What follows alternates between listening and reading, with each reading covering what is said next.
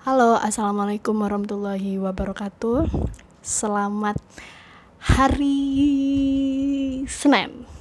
Ini aku ngerekamnya hari Senin. Selamat hari Senin dan semoga menjadi awal yang menyenangkan di pekan ini. Oke, mungkin kalau misalkan aku ya menyenangkan aja sih. Kamu juga menyenangkan, tapi kayaknya tuh Indonesia tuh lagi nggak menyenangkan ya, terutama situasi politiknya tuh aduh capek aku ini lama-lama bahasnya gitu ya. Sebenarnya nggak pengen ngomongin politik juga sih di podcast, cuman kok aku nih kok ya gatel gitu ya, kayak ih gitu, greget tapi gemesin. Nah, yang terbaru ini kan kemarin soal hoaksnya Ratna Sarumpait itu. Ya gimana ya, ya kalau pendapatku tuh aneh sih, maksudnya ngapain gitu loh bikin cerita, ngarang-ngarang cerita yang seolah-olah habis ditonjokin padahal operasi plastik. Ya mungkin kalau yang aku lihat kemarin, aku lihat di videonya di YouTube-nya Cameo Project, mereka di situ mereka bilang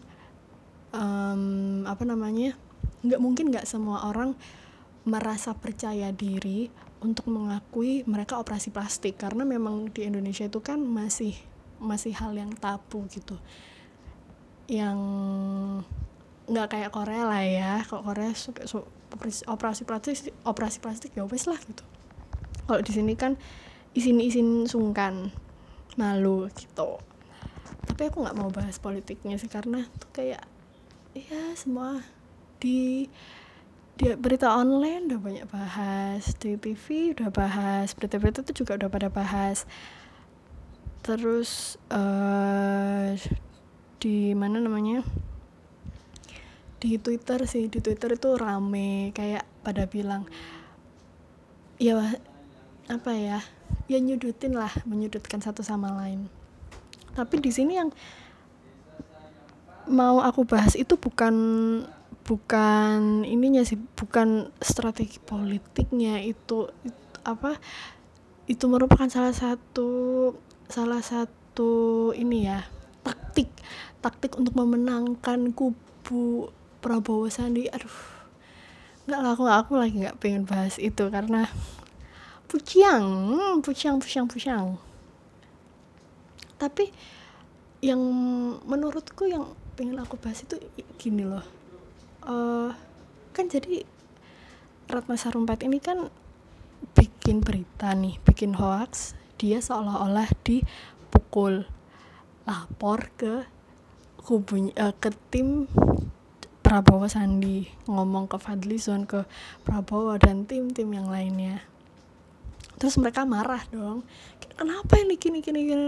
Terus makin gede, ternyata hasilnya itu hoax, dibikin sama Ratna Sarumpait. Dan ternyata ya pokoknya dia berita bohong lah. Tapi gimana ya, kalau menurutku itu masuk akal ketika Ratna Sarumpait itu merasa membuat cerita dia dipukul, terus kubu Prabowo ini marah-marah, akhirnya bertindak bereaksi keras, bertindak macam-macam, maksudnya menyudutkan itu. Menurutku sebenarnya itu masuk akal, karena gini deh, orang yang deket sama kita, yang punya kedekatan, yang ada sense of belongingnya, yang ada di circle kita, kalau dia apa-apain kan kita juga marah, walaupun itu belum pasti gitu. Misalkan aku gimana ya, misalkan temanku datang cerita ke aku, ya aku habis dipukulin sama si A misalkan. Loh ya aku marah, loh kenapa, loh emang aku nggak tahu aku gini. Padahal aku juga nggak tahu, belum tentu temanku ini beneran dipukulin atau enggak, tapi kan karena kita punya kedekatan, kita ada proximity secara emosional dengan orang tersebut, ya wajar dong kalau kita punya kalau kita punya punya semacam keinginan untuk pasang badan, membela lah. Itu yang dilakukan oleh Prabowo Sandi, dan mungkin emang reaksi yang diceritain kan beda-beda. Kalau mungkin saja aku tipenya, lo ya ampun sabar gitu, dan ada juga orang lain yang mana orangnya, sini aku pukulin balik. Nah, bisa saja kubunya Prabowo Sandi itu juga melakukan seperti itu. Tapi jadi kayak orang-orang bilang itu gimana sih, kubu sebelah bego banget mau aja makan hoaks bla bla segala macam. Ya ini bukan masalah kemakan hoaks atau apa, tapi memang sebuah sikap, sebuah ya wajar nggak sih, kayak kalau misalkan orang yang dekat sama kita terus diapa-apain lalu kita punya reaksi yang berlebihan, kan wajar gitu sih menurutku. Terlepas itu beneran taktik politik atau apa ya itu beda cerita ya. Tapi kalau menurutku kalau Prabowo Sandi kemakan hoaxnya Ratna Sarumpait, dia nggak salah, nggak nyalahin sih. Kalau aku kayak bego banget bla segala macam, enggak sih. Dan mungkin kelirunya adalah yang patut yang bisa kita kasih saran, coba kalau ada yang laporan kayak gitu diverifikasi, dicari lagi buktinya, emang gimana bla bla segala macam. Mungkin mereka belum meng-cross check kembali kondisi situasinya, kayak asal terima mentah-mentah aja, mungkin gitu. Tapi kalau dia merasa emosi, merasa marah, ya wajar, karena itu timnya, itu orang yang dekat dengan kubu mereka, ya wajar. Apalagi Ratna Sarumpait kan juga orang yang punya nama gitu loh. Mereka pasti ngerasa Ratna Sarumpait ini disorot, lalu banyak orang yang ingin mencelakai, dan ya mereka cuma ingin melindungi, membela Ratna Sarumpait, udah gitu aja sih. Tapi kalau itu termasuk kalau ternyata nanti ke depannya itu tiba-tiba strategi politik, taktik politik untuk memenangkan bla bla bla bla, itu beda jalan, beda obrolan, karena itu udah masuk ranah politik gitu. Akan mau bahas yang sisi lainnya aja, asik gitu. Jadi aku pasti kalau abis ngomong kayak gini pasti aku dikira pendukungnya Prabowo Sandi.